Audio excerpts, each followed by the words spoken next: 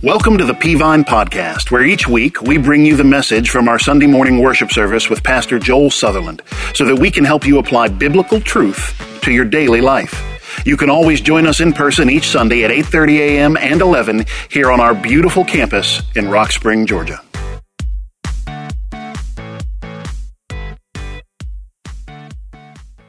Hey, take your Bibles, turn to Matthew chapter 7.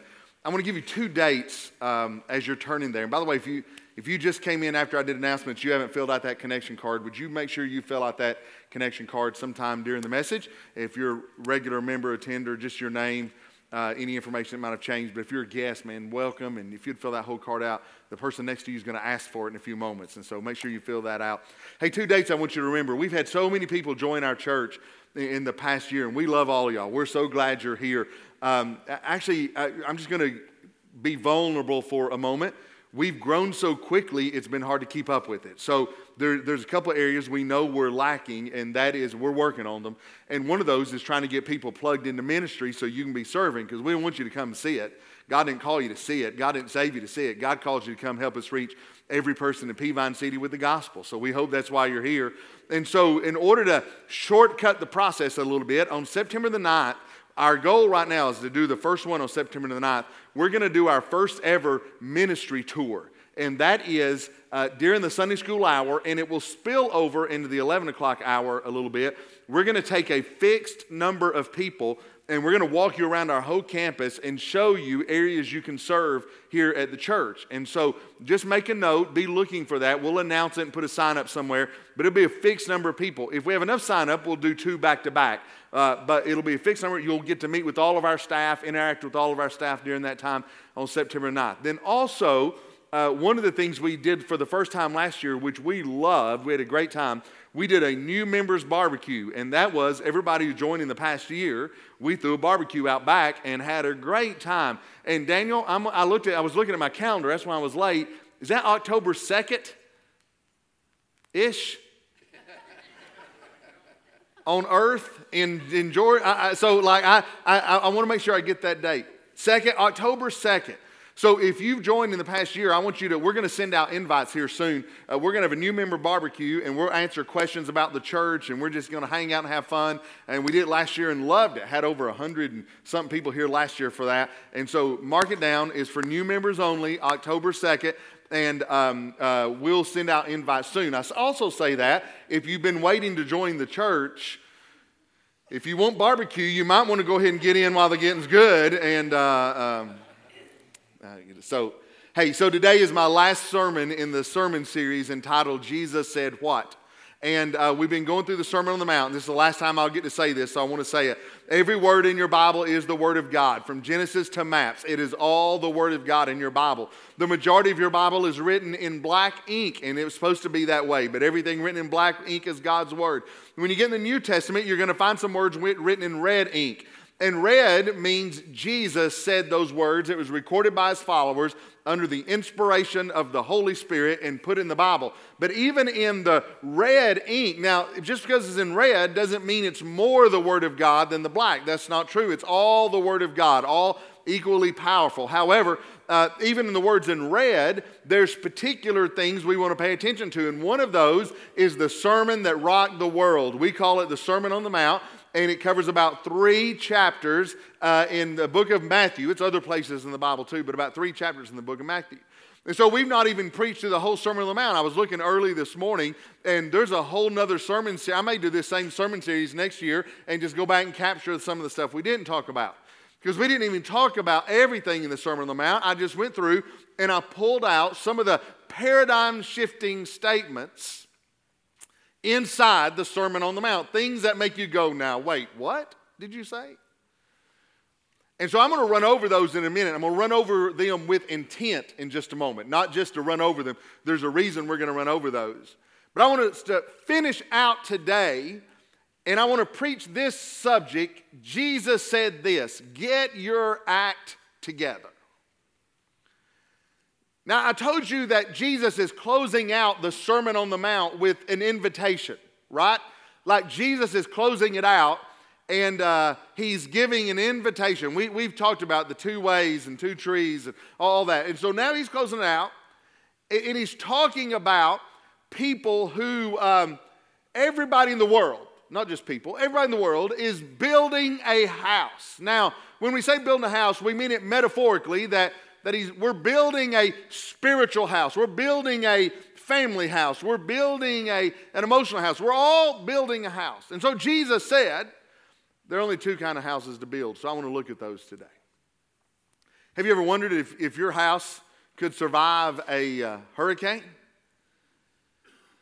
And that's tough to mention around here because feels like Tornado Alley sometimes around through here, but I'd much rather be in a hurricane. But have you ever wondered, do they do extra things? And how do you build a house that withstands a hurricane? Well, in 2010, after a rash of hurricanes, by the way, we're coming up on what's called peak hurricane season in the Atlantic.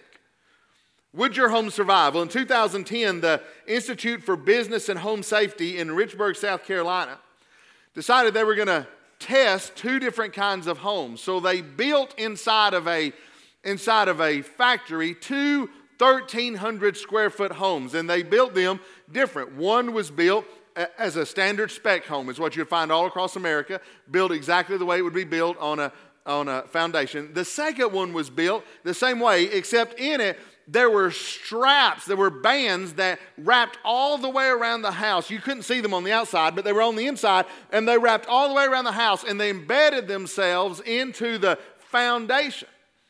And they wanted to know, would these houses survive a hurricane? So how do you test that? Well, believe it or not, they built a $40 million test facility in South Carolina. I got a picture of it here on the screen. You can see it up there. Now hold that picture there for just a moment. What you're looking is the back of the facility. Those are 105 fans. How many of you sleep with a fan blowing on you at night? Let me see your hand. Anybody else like me? Yeah, I'd rather stay awake than not have my fan blowing on me at night. And so to me, this is paradise right here. Like, just lay me down in the middle of this and let me sleep on that. Except those 105 fans can simulate a Category 3 hurricane. They get winds up to 110 miles an hour. So they put those two houses in there, they turned the hurricane on, and they started blowing. And see, the first two tests they did, both houses survived the 110 mile an hour winds. However, the test lasted less than 10 minutes. So they decided on the third test, they were going to let the test go longer than 10 minutes. And after 10 minutes, the standard house began to shake and then literally was blown away. The house that had those straps anchoring it into the foundation withstood with minimal cosmetic damage. When I read the article, here's the statement that I love. Tim Reingold, an engineer working on the experiment, summarized the results with this question. I love this. The bottom line you have to ask yourself is, which house would you rather be living in? When a hurricane comes, which house would you rather be living in? The one with a typical foundation or the one with a reinforced foundation? Which one would you rather be living in? And can I tell you something? We come to Matthew chapter 7. That is exactly the question Jesus is asking you when a hurricane hits your life. What kind of house do you want to be living in? Because Jesus summed up, there are only two types of houses in Matthew chapter 7, and Jesus said it was up to you, that you can determine how you can withstand the storms and difficulties of life, because you are building a house with the materials that you get from the Word of God. And listen to this statement, you are determining today how strong your tomorrow will be.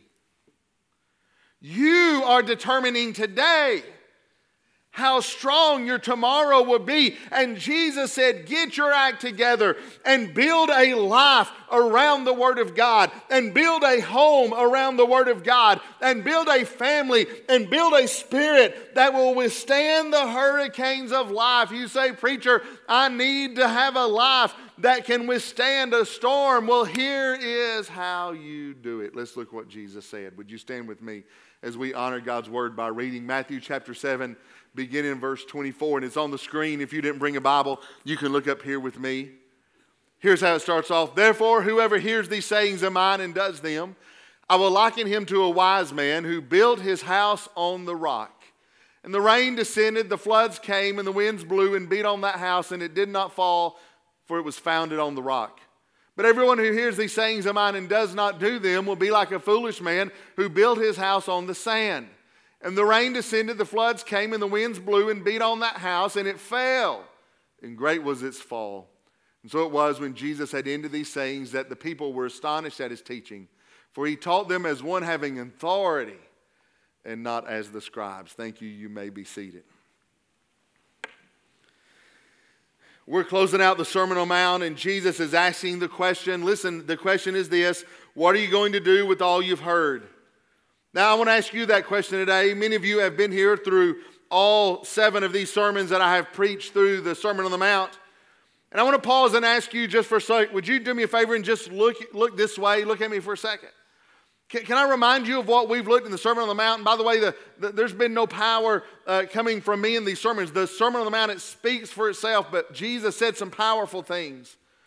For example, we've looked at, the first sermon I preached was nip it in the bud, and I said you've got to deal with small sins in your life before they get big. And here's my question to you. Did you stop and deal with the small sins that are in your life right now? Did you stop and deal with the sins that are in your heart that have not yet manifested themselves in our lives? That was 8 weeks ago when we said you've got to nip it in the bud, because if you don't, it grows and gets bigger. The second sermon I preached was loving the unlovable.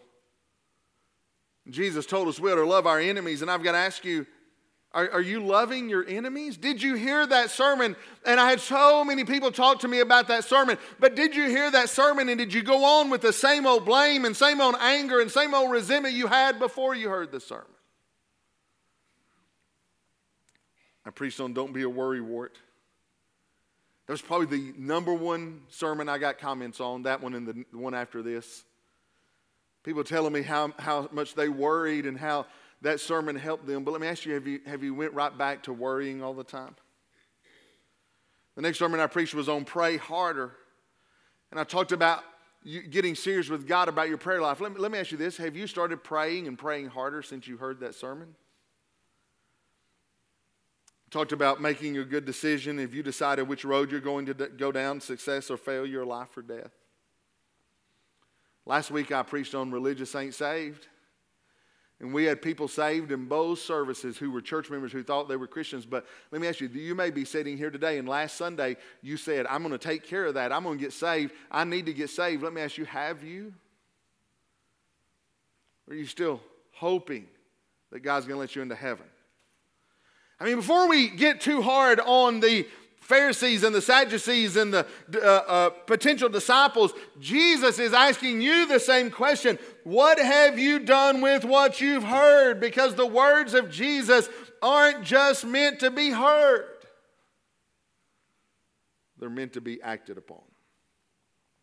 And so with that backdrop in mind, Jesus begins in verse 24. By the way, there's a proverb, if you're taking notes and want to jot it down in your notes, that is kind of the backdrop for this whole sermon.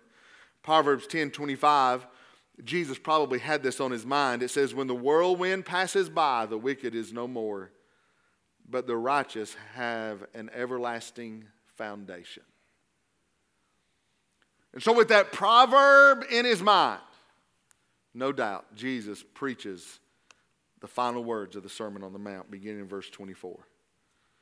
In verse 24, the parable about one man building on a rock and another man building on the sand emphasizes the importance of living in the light of Jesus' teaching. Listen, it is one thing to hear what he said. Hey, follow me here. Everybody say amen. Amen. See, it's one thing to hear what Jesus said and then approve of it. That's what you do when you say amen. So practice it one more time with me. Say amen. That's a proving of what Jesus said in the Word of God. And it's one thing to hear it and to approve it. It's another thing to obey it.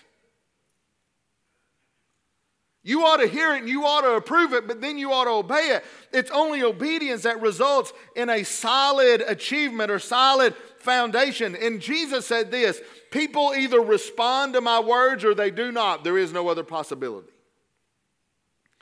And so he goes on to speak of the person who hears his words and not only hears them but does them. Doing clearly means that the person in his view is not content with admiring some outstanding teaching.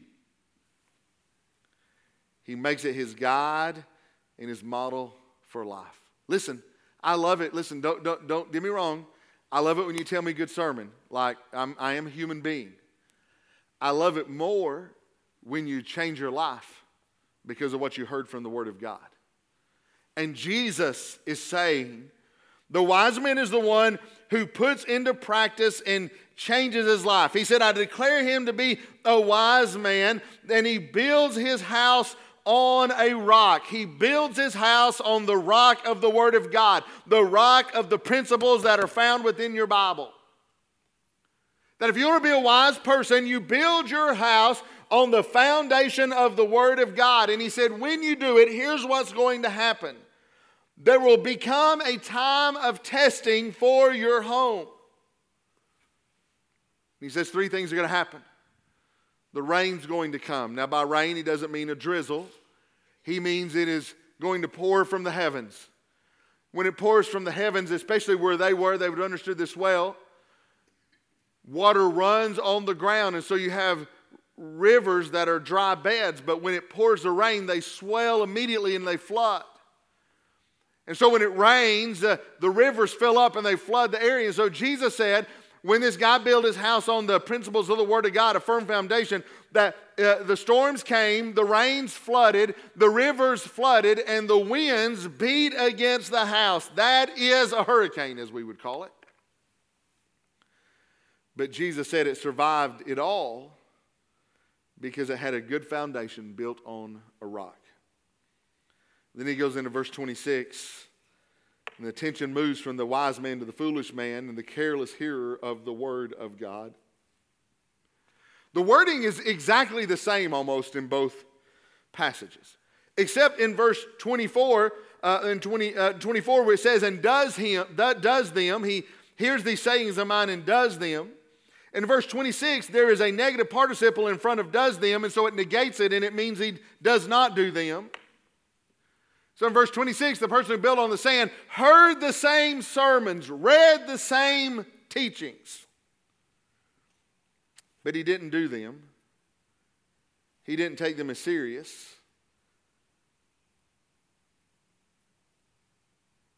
And he didn't put into practice what he had heard. And the Bible says he was foolish. And then notice the same thing happened to him. The rains came, the rivers swelled, the land flooded, the winds came. And the first house withstood it, but the second house was blown away. There's one different word you'd never see in the English, but in verse 27, it said the rain descended, the floods came, and the winds blew and beat on the house, and it fell. That word beat on the house. It says the same thing in verse 25, actually two different Greek words. The word in verse 27 is a word that means to strike with a great blow that tumbled it. It literally means the final blow. And when it said it fell and it was a great fall, it means it was in complete ruin. So anyone who hears Jesus' teachings without doing them, it is saying that you neglect your own life, you neglect the Word of God at your own peril, because one day your house is going to fall. So all of that was Jesus saying, get your act together. You only have two decisions to make. Are you going to build your house on the principles of the Word of God, a solid foundation? Are you just going to do what everybody else does, live the way everybody else lives, do what you've always done, and build it on the sand? Which house do you want to be living in when the hurricane comes? Well, let me dive in a little bit deeper. Let me unpack it just for a moment. Let me tell you three things I think Jesus was saying to us in that passage. Number one is this: everybody has junk going on. Now, I know that's probably not great English, and I know there's probably better words than that, but I think maybe you get it when I say it that way. I could say everybody has storms in their life, but that's over-spiritualizing a little bit, because you don't go up, you don't say to your kids, hey kids, we got a storm in life going on right now, don't we? You look at your kids and you say, man, we got some junk going on, don't we? And that's what Jesus was saying in this verse. Now notice it carefully in there that both things happened to both houses. Exactly both things. That both houses had rains, both houses had floods, both houses had winds, both houses got beat up or beat on pretty badly. But the house that was built on a solid foundation wasn't saved from all the junk that happens in life. The house that was built correctly was not saved from the storm and the winds and the floods and the rains. And I point that out because sometimes we get the idea in life that people who seemingly have it all together, they just haven't been through what we've been through, preacher. They haven't been through the trials I've been through. They haven't been through the storms I've been through. And we start to think that if we had their lives, everything would be different. And here's the truth. Listen carefully. We all get started at a different place in life, but once the race starts, the same junk happens to everybody. Everybody gets sick. Everybody dies. Most people will go through some kind of financial difficulty. Everybody will go through family trouble. Everybody will experience relationship trouble. Everybody will have anxiety in their life. You say, well, preacher, that's not true. If you looked at, man, if I just had money, then everything would be better. Really? Have you read the news? Have you seen Hollywood stars who are worth hundreds of millions of dollars whose lives are in complete misery? Have you read about people who've won the lottery and won hundreds of millions of dollars and most of them wish they'd never won the money? No, the fact is that no matter where you are, listen, it is going to rain on your parade too. And your success, the success of your life, is not determined by your ability to escape the storm. It's determined by your ability to overcome the storm. You're not going to be a winner by avoiding the fight. You become a winner by winning the fight. Because everybody's got junk going on in their lives. College football is upon us. Right? Here's what I love about this time of year. 2 weeks, big time college football starts. Everybody is 0-0 right now, right? Your team has not lost a game. I could say a lot right there, but I won't. And so your team has not lost a game. As a matter of fact, I looked up, I don't bet on football, neither should you, but I looked up Vegas's odds of winning the championships. The team that has the best odds of winning the championship, according to Vegas, is 35.71% chance of winning the championship. Clemson is number 2, 15.38. Ohio State is number 3 at 11.76. Georgia is number 4 at 10.53. Michigan is number 5 at 4.76. Vegas ranks every team's odds in big-time college football of winning the national championship. Even the Tennessee Volunteers have a chance. They have a 20%, wait, no. That's a 0.20% chance. Sorry. I just read it wrong is all I did. But, you know, some schedules are harder than others. Georgia has a relatively easy schedule this year. Scares me to death. I hate it when stuff like that happens. Here's what every team has to do. You know what every team has to do? They have to still play the games, beat the other teams. You can't refuse to play and go 0-0 and claim victory. You have to get on the field, run the play, score on offense, stop on defense, come from behind, and the eventual champion has to play 15 games no matter who they are. Because you don't get a trophy for not playing. You get a trophy for playing and winning. You say, preacher, I'm getting rained on pretty hard right now. I get it. But somebody was getting rained on before you, and somebody else will get rained on after you. That's the way life works. And your success is not determined by your ability to escape the storm. There's no prize for going 0-0. Your ability, your success in life is determined by your ability to overcome the storm. And probably everybody in this room has some kind of junk going on in your life, something that causes you anxiety. You're not being picked on by God. Hey, look this way. Listen, if you hear anything, say, listen to this, which is exactly what the enemy wants you to think. The enemy wants you to curl up and say, God's picking on me. Now, why does he want you to do that? Here's why. If you'll believe it's God's fault and that this only happens to you, you'll never stop and deal with the real problem. You'll be too busy throwing a pity party. So if you can just blame it on God, God, it rains on me more than it rains on other people. God, it floods on me more than it floods on other people. God, the winds are harder on me than they are on other people. Listen, you'll get so busy throwing a pity party, you'll blame it all on God. And here's what God's trying to tell you. Everybody's got junk going on. Everybody's got a storm in their life. Everybody's got problems in your life. Everybody has stuff going on. Don't blame it on God. The majority of our problems in our lives are caused by us. When we talk about our enemy, hey, I'm my own worst problem. If I could get me out of the way, I might could do something sometimes. And we go around blame it on the devil and blame it on God, and they're sitting back and say, hey, we ain't touched it. You got in that mess yourself. Hey, here's what God said. Everybody has junk going on. Number 2, here's what he said. It's what you do with what you know that matters. It's what you do with what you know that matters.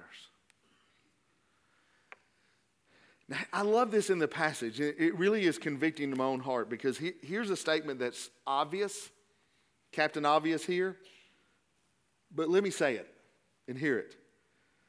Both groups of people heard the sermon. Jesus' sermon. Both groups of people heard the sermon. Both groups of people heard the same sermon. Both knew what was right. And get this, both groups of people were armed with enough information to be winners in life. But both had heard every word. And there was probably more that wasn't even recorded.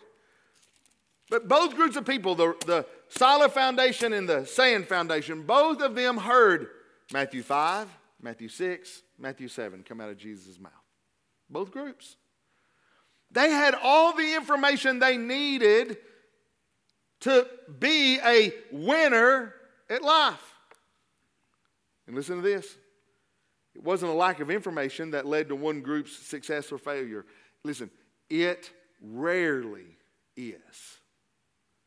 Did you hear me there? It's never lack of information. It was what one group did with what they had that let them overcome all that junk and that storm in their life.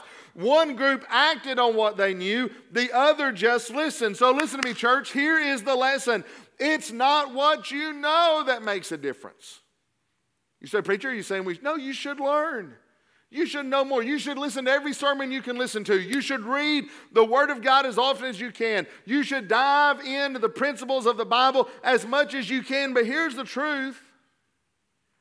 You already know far more than you're actually putting into practice. You already know that. It's what you do with what you know that makes the difference in your life. You remember James 1:22? It says this in the Bible. But be doers of the word and not hearers only. And it closes out weirdly, deceiving yourselves. But be doers of the word, not hearers only, deceiving yourselves. Now look at me, because this is going to take a little bit of thought right here. Why is hearing without doing deceiving ourselves? Why is that phrase even in there? Here's why. Because we have the tendency to think we've done something when we've learned it, but we actually haven't put it into practice. We live in a generation now that thinks if they tweet about world hunger, they've done something about world hunger. No. If we talk about something, no. You actually have to put it into practice. Now, hang with me. A research project in the journal Positive Psychology said this. We get endorphin release. Now, I don't want to get into what endorphins are, but it's things in your brain that make you feel good, right? It gives you a rush, a positive rush. It's a good thing. Did you know that we get an endorphin release in our brains when we buy a self-help book? Listen, whether we read it or not. Our brain says, good job. I go to the bookstore. How to Win Friends and Influence People. I'm going to buy that book and I'm going to change my life. I go pay for it. My brain says, good job, man. You're awesome. I love you. Everybody loves you. And I go home and put the book on my bookshelf. And I'm still the same old grouch I was before I bought the book. Here's what they said. Buying a new book on happiness, productivity, or money gives you the illusion of having a solution which releases a momentary rush of endorphins. However, nothing has actually changed. The same phenomenon occurs when you read a self-help article or blog or an inspiring quote on Twitter or see a motivational video on Facebook. You get a quick high, your life feels better, something is different, but unless you take action, nothing actually is. So let's try it out today. I looked up the most inspiring quotes ever. And I got just 3 or 4 here. Let me show them to you. Here they are. Florence Nightingale. I attribute my success to this. I never gave up or took any excuse. Now, when you read that, immediately my brain goes, I'll never make an excuse again. But it's too cloudy outside today to do anything about it, so I'll just wait till tomorrow and start. Right? Leonardo da Vinci. I've been impressed with the urgency of doing. Knowing it is not enough. We must apply. Being willing is not enough. We must do. Actions. Productivity. I'll think about that this afternoon while I'm sitting in my recliner, right? Go to the next one. Mark Twain. 20 years from now, you'll be more disappointed by the things you didn't do than by the ones you did do. So throw off the bow line, sail away from safe harbor, catch the trade winds in your sails, explore, dream, discover. And most of us won't leave Walker or Catoosa County anytime soon. William Arthur Ward, the pessimist complains about the wind. The optimist expects it to change. The realist adjusts the sails. I love that quote. I love it. But he probably wasn't going through everything I was going through in life when he said that. Some of you will get that later. See, you can take those down. Here's the truth. That's exactly the phenomenon that we experience. That we hear good stuff and we get a release. It's like I bought a book on financial accountability. And right after that, I bought a car I couldn't afford. It was awesome. I felt good both times. You always feel good for exactly 1 month after you buy a car until the payment rolls in. And the fact is, every one of those quotes, you read them, you want to jump up and conquer the world, and then what do? You sit right back down. It's not what you know. It's what you do with what you know that really matters. And your Christian life will not get better until you start doing, until you start loving your enemies, until you start praying, until you start dealing with sin, until you stop letting worry kill you. Instead, when you start trusting God with your money and you start tithing, listening to a sermon on all those topics will make you feel good. Science shows that reading a blog on working out makes you feel good, but it will not change your life. You only change your life when you act on what you know. It's what you do with what you know that matters, is what Jesus said. So let me ask you a question. What are you doing with what you know? I mean, you hear sermons. Y'all remember back when I first got in ministry, I used to preach a sermon on Sunday morning, Sunday night, and Wednesday night. I preached all 3 sermons. And somewhere along the way, I started thinking, well, what are they doing with Sunday morning? Why am I preaching another sermon? There is no way they've had time to act on what I preached this morning. And then on Wednesday night, I started thinking, well, what about what I preached Sunday? Sunday was a life-changing sermon, if I have to say so myself. You know plenty. We are oversaturated with knowing. It is not what you know. It is what you do with what you know that matters, is what Jesus said. Number 3, he said this: your future is in your hands. So here's what we know. Junk is going to happen to you. You've already heard enough sermons and read enough until you have enough information to be victorious. But listen, here's a great phrase. We know it's not about information, it's about implementation. Remember that. It's not about information, it's about implementation. And Jesus said there were 2 houses and 2 outcomes. The house built on the rock, the Word of God, that built their life around the principles of the Word of God, brick upon brick, layer upon layer, precept upon precept. The storm came and it stood. The second house, the rains beat on the house and it fell, and great was its fall. This group heard the same sermons, but kept doing what they'd always done, followed the crowd, did not act or change. And here's what's interesting. I told you a minute ago, those 2 words that for beat on the house are translated the same but different. In the house that fell, it's a word that means to deliver a hard blow. And here's literally what it means. It says that the storm delivered a knockout punch. A knockout punch. The house fell, and it was a horrific crash. Close your Bibles and let me just preach for, literally 2 or 3 more minutes and I'm finished. We're going to go into the invitation. This much is certain about your future.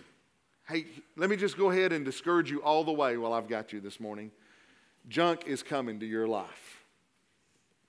Do you understand that? I mean, that's hard for me to say because it means junk's coming to my life too. But it's true, right? Junk's coming to your life. Storms are coming to your life. The only question is, will your foundation be on rock or sand? That's up to you. See, Jesus gave us the building blocks of success. The only question is, will we use them? I said something about the lottery a minute ago. This may seem like basic advice, but did you know that in order to actually win the lottery, did you know that if you have a Mega Million ticket, and the numbers they call out match the number on your ticket, did you know you haven't yet won the lottery?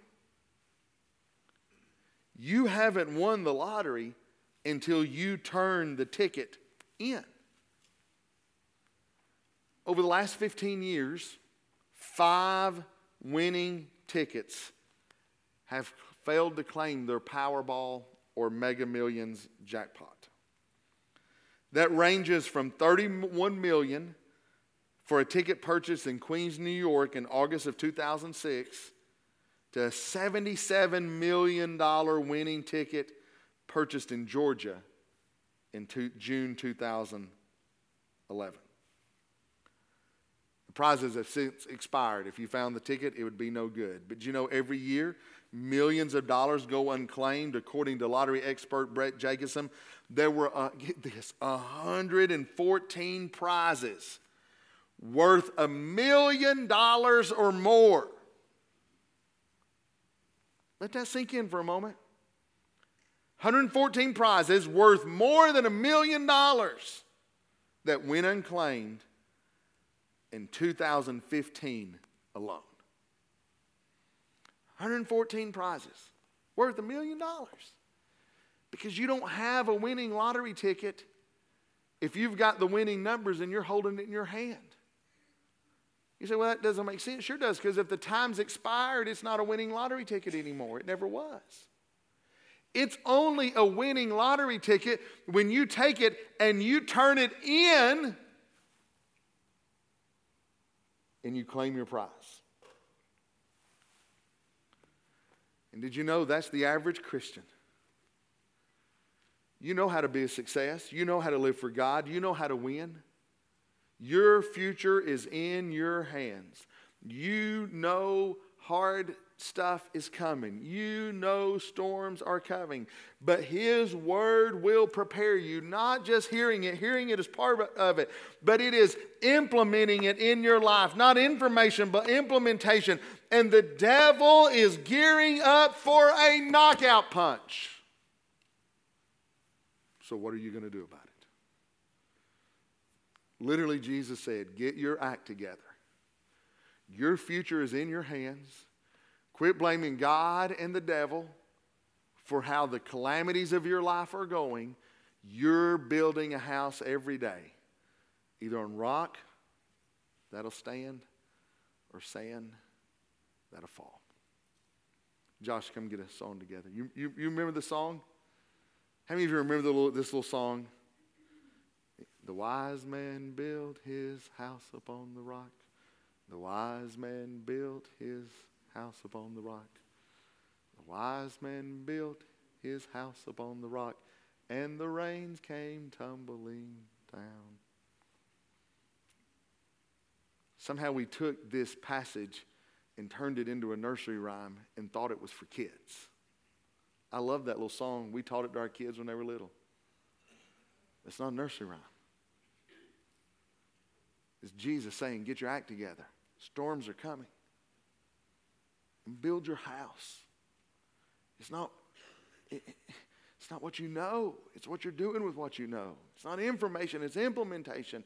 Your future. And some of us, our house is crumbling down around us. Listen. Oh, hear me. Please hear me.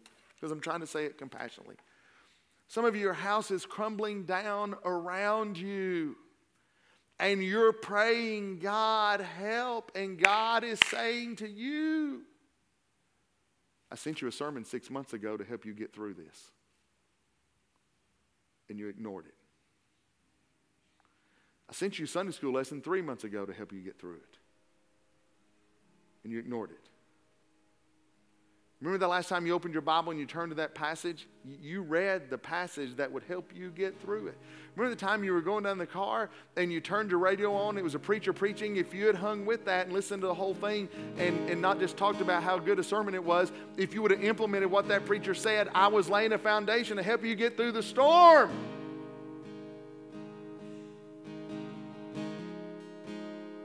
And God's saying, I've done my part.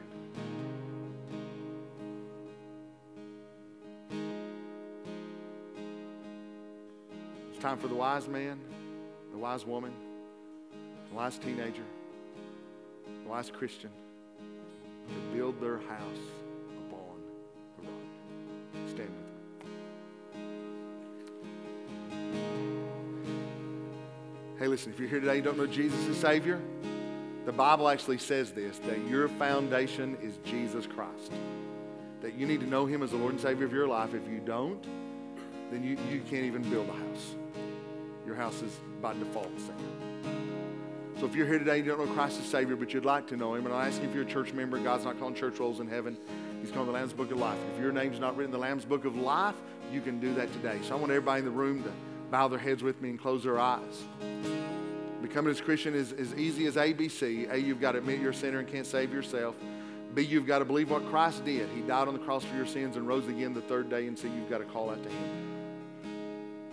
So if you're here today, you don't know Jesus as Savior, but you'd like to be saved, I'm going to ask you to pray with me right now. It's not the words you say, but the intent of your heart is to trust Jesus.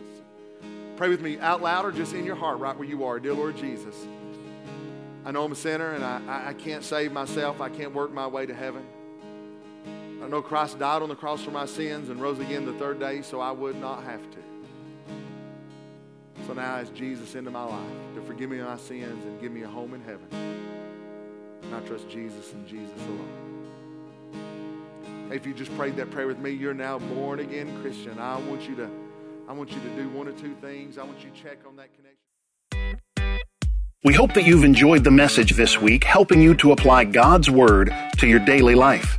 For more information about Peavine, be sure to check us out on Facebook, Instagram, and Twitter, and at our website, www.peavine.org. Thanks for listening.